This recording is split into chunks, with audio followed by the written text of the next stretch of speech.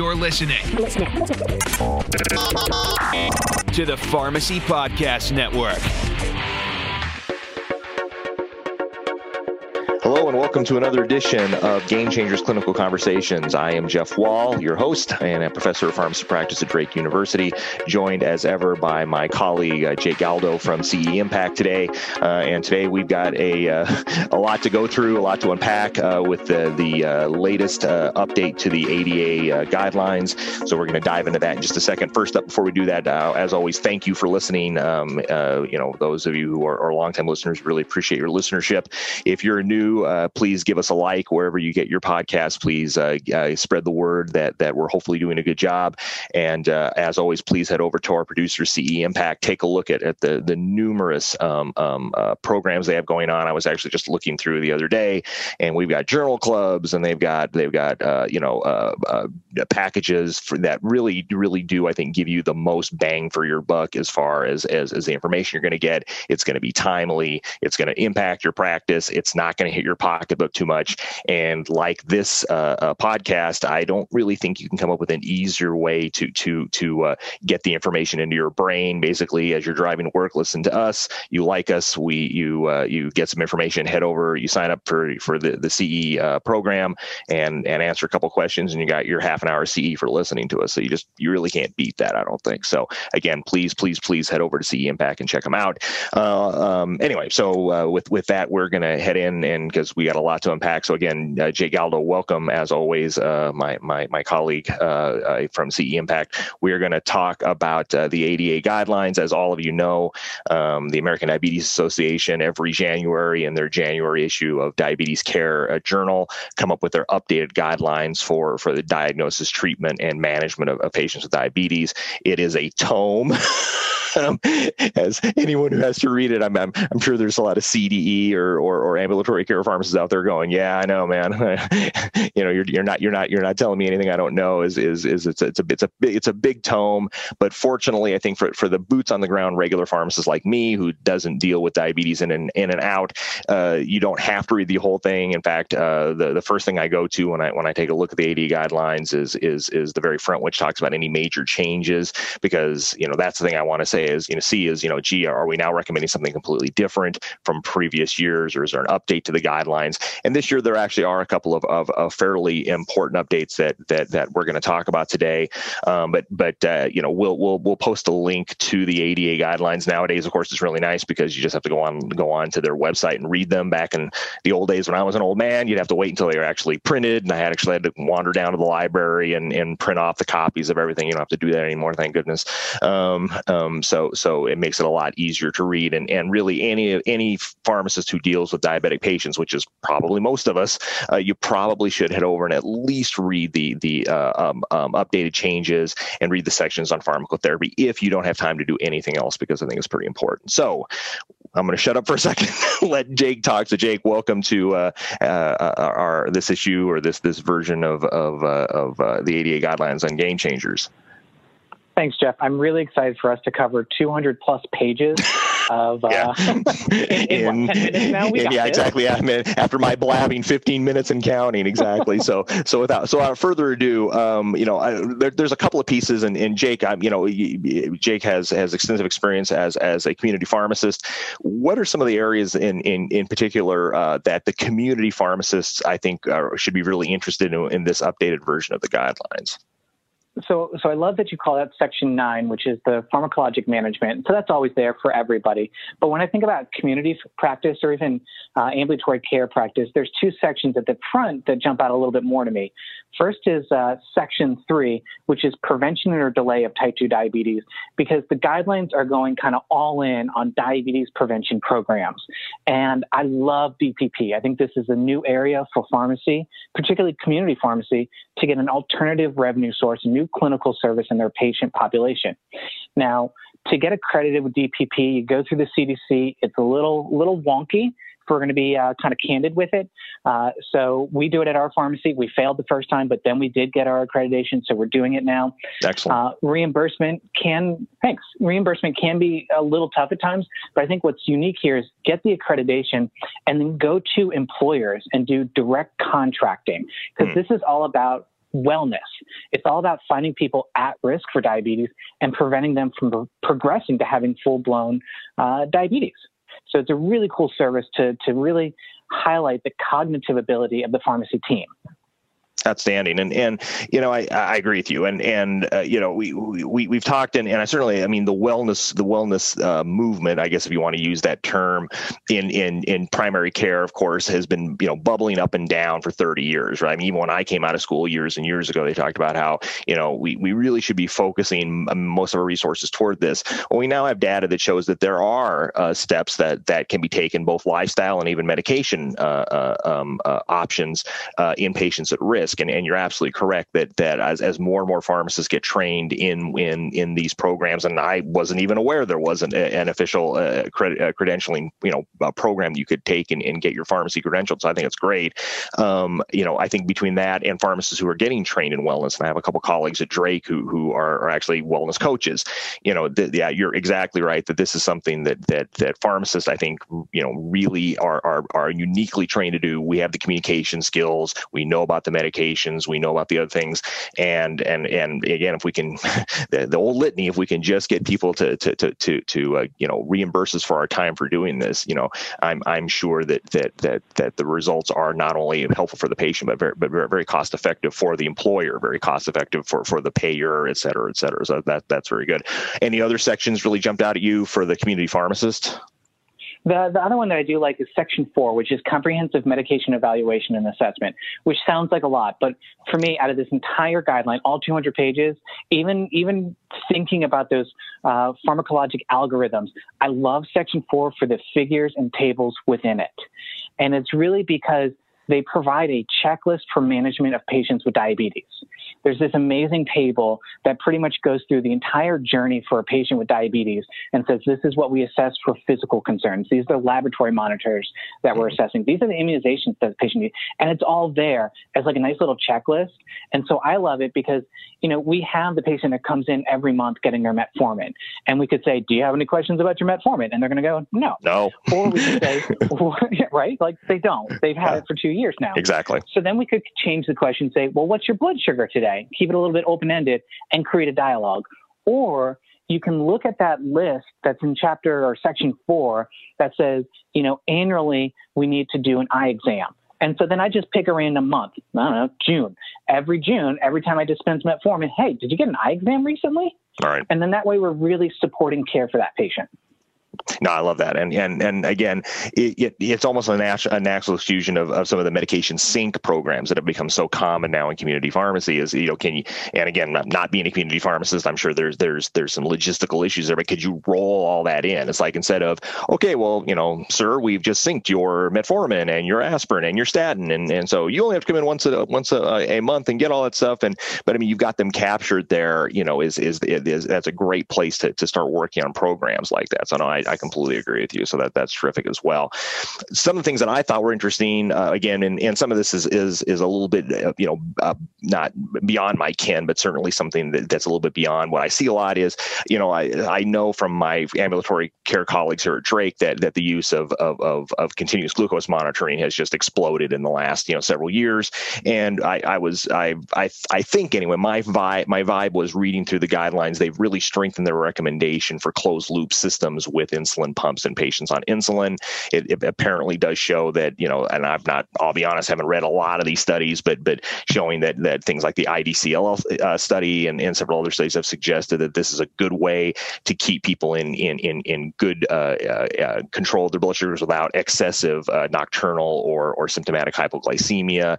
So I know several ambulatory care pharmacists, that's pretty much what they do. I wouldn't say all day long, but it's a lot of what they do is setting up continuous glucose monitoring programs and setting up pumps. And again, I see no reason why the community pharmacists can't position themselves to be able to do that stuff. What's your take on that? I think you're exactly right. Like, I remember back in the day where patients would just give me their glucometer and I'd have to click through it and try to look at their blood sugars and figure out what the heck's going on. And then, a year or two later, we could suddenly plug it into a computer and download stuff. And that's really where we're going. We're looking at advanced technology to care for patients with diabetes. And in fact, it's really neat because we're starting to talk about time in range or time to target with blood glucose measurement. It's no longer, is your fasting, and we define fasting as no caloric intake for 8 hours, between 80 and 130. Or 80 to 110 if we're talking about, or 70 to 110 if we're using different guidelines. All of a sudden, we're saying, well, in a 24-hour period, does your blood sugar stay within the 70 to 180 range 70% of the time? All right. And if it does, we're doing a good job. And if not, what do we need to change? Right. Interesting that it's one of those kind of back to the future sort of things, a little deja vu that, for the pharmacists who we were dealing with a lot of anticoagulation with warfarin. That was always our lodestone, right? If you were in time and target with warfarin 70% of the time, you're doing a pretty good job. And studies had shown that pharmacist run anticoagulation clinics tended to do that a lot better than usual care. Now it seems like that concept has certainly made its way now into the treatment of diabetes. And it's not, I think, that they're not emphasizing A1C, or A1C is not going to be important anymore. But I think that the point is that I think we're starting to realize that hypoglycemia is just as bad as hyperglycemia, and so just like people are on warfarin, where we want them in that range, and too low is not good and too high, we're trying to Goldilocks these patients. The same with this, and so I think that is a big change to the guidelines. Is that we now have really kind of a new glycemic goal in addition to the other things. Again, I the vibe I got reading is that they weren't de-emphasizing it. Stuff. They're like, this is the way we can kind of roll in risk of hypoglycemia. So yeah, I agree with you that's a pretty big change. And again, this technology stuff, again, a bit beyond me being a hospital pharmacist, but this technology stuff certainly seems that the studies I've read suggest that they're really positioned to do that. They're really positioned to keep people in this time to target as best as they possibly can. So some other sections. Oh, please go ahead. Yeah.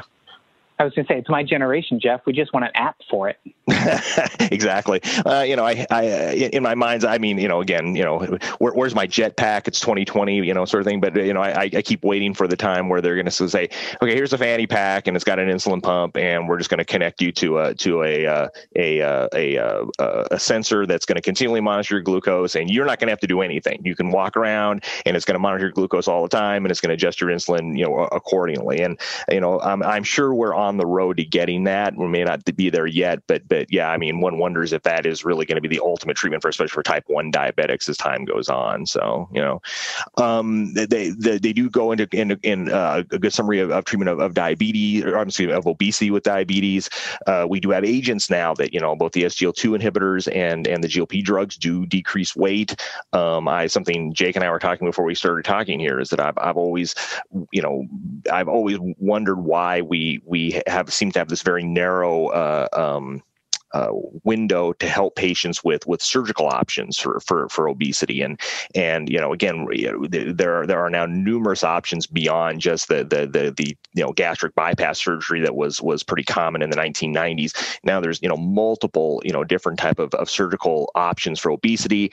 Several of them are reversible. So I mean, if the patient has a problem, so they do lose a significant amount of weight, they can reverse the surgical option. And I'm hoping that in the future that becomes something that insurance companies, are willing to pay more for, because you can start that now, and that leads us to preventing a lot of other problems as time goes on. So, and then, probably the big one, of course, is the update in pharmacology. I think the big change is that I saw in this year's guidelines is they had some very, very nice charts, and like Jake, I love charts. It makes it easy for me to enter that information in my brain and even print them out and keep them in my little clipboard when I'm on rounds and stuff.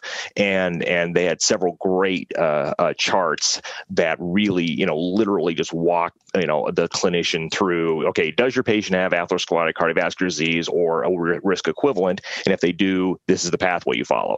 Do they have heart failure? This is the pathway you follow. Do they have chronic kidney disease with or without albuminuria? This is the pathway you follow. And it makes it very easy to walk through, and I really, really like that. The big update from a pharmacologic standpoint, obviously, would be that in heart failure now, the SGLT2 drugs really should be high on the list of patients who have concomitant systolic heart failure, or heart failure with reduced ejection fraction for you new people out there, and diabetes. And of course, that's now been shown in several studies.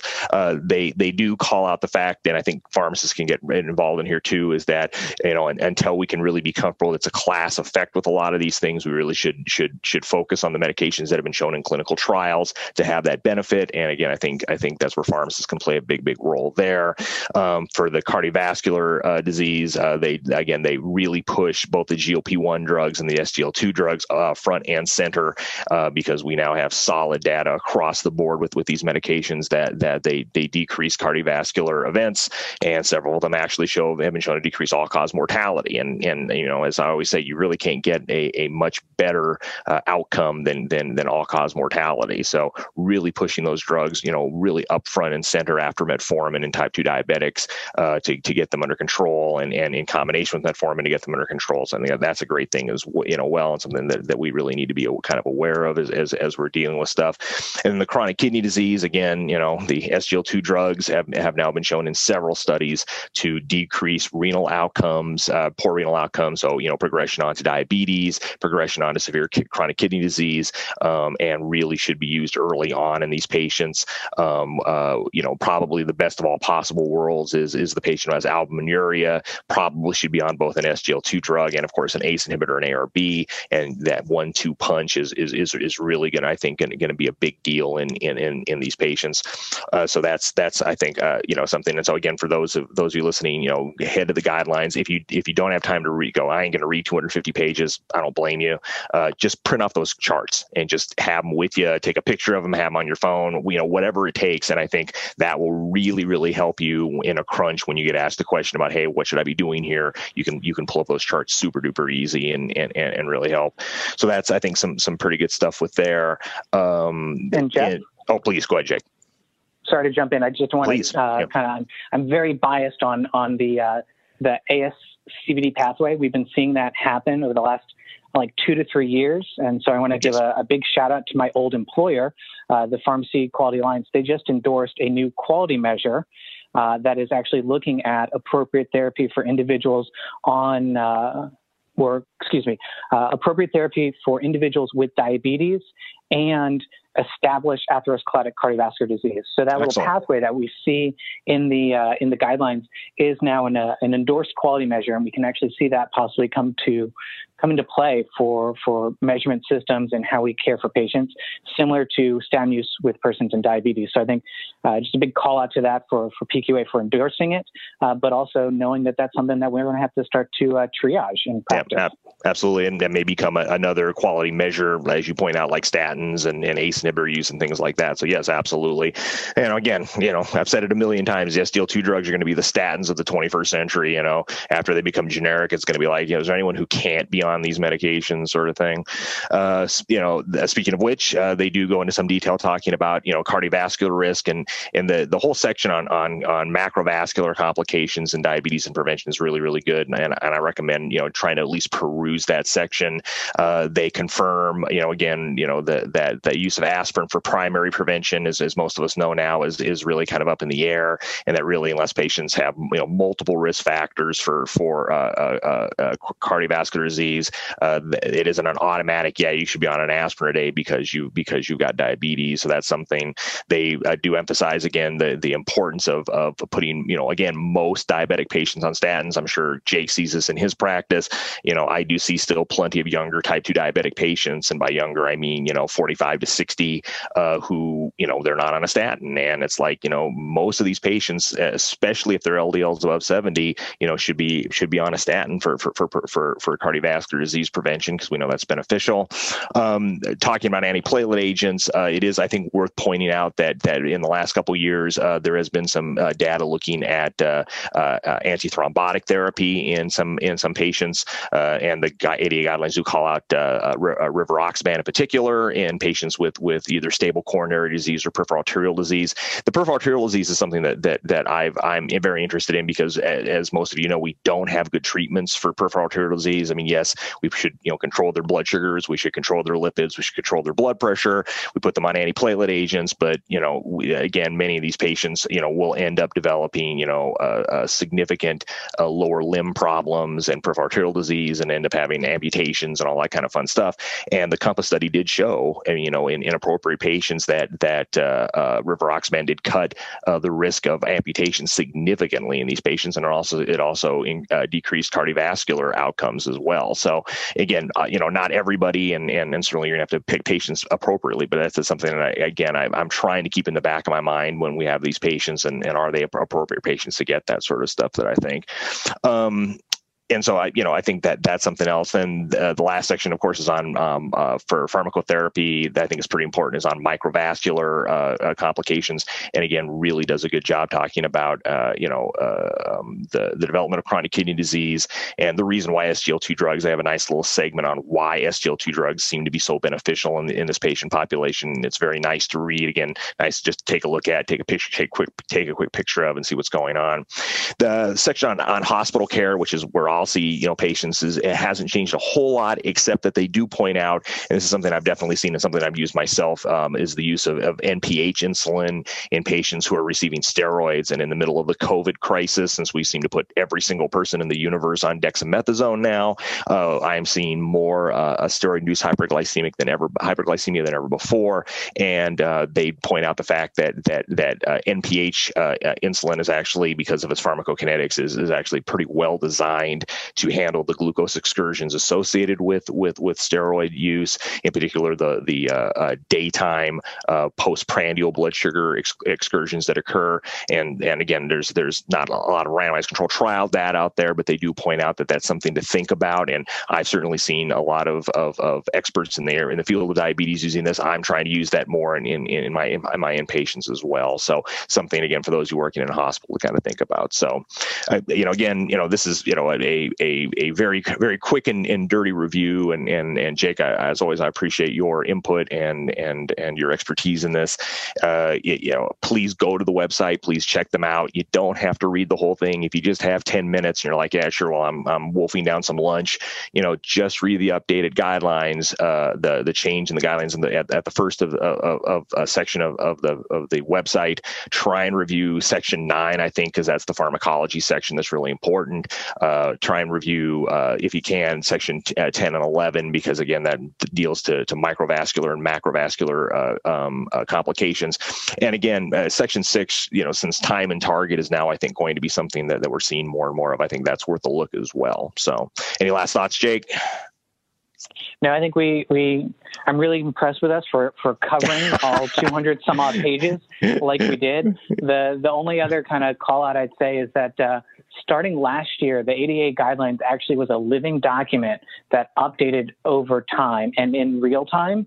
So I just encourage people to kind of bookmark that page and check it out every, 4 to 6 months and see if there's major trials that have come out, particularly in the summer after the ADA national meeting. Right. I agree. So, and that's I think that's going to be the standard instead of the exception here very quickly, because I think as more and more guidelines are just published online now, instead we're not waiting for the, November issue of X for something to get published. I think you're right. I think you're going to see more and more guidelines just kind of being living guidelines that we're just going to add more and more things to as time goes on. So, all right. Well, so we'll come back for just a quick final thought. But before we do that, a quick a note from our producer, CE Impact. Game Changers discusses clinical guidelines and pharmacotherapy trends that significantly impact practice. Game Changers is produced and accredited by CE Impact and hosted by Dr. Jeff Wall. New episodes are released each week and available for pharmacy continuing education credit to CE Impact subscribers.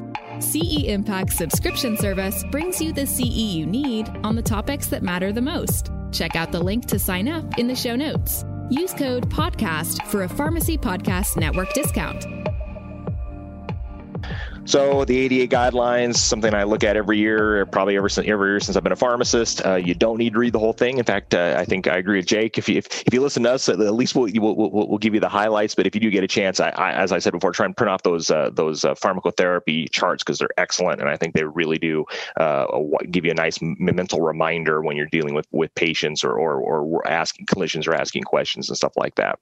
That's it for this week of Game Changers Clinical Conversations. Again, thank you for listening. Give us a like, give us a listen, give us a spread the word, and head over to CE Impact. Before I do sign off, as many of you know, I do produce music under the name Prophet of Jupiter. I do have a new EP out called Recombinant Remixes, just basically remixes of older songs of mine. If you like electronic music, head over to SoundCloud, head over to Spotify, and just check them out and see what you think. Might be your cup of tea, might not, but just give it a shot. I'd appreciate it. So that's it. We'll catch you guys next week. And remember, time flies. I don't know where it's going, but the most important day is today. Take care.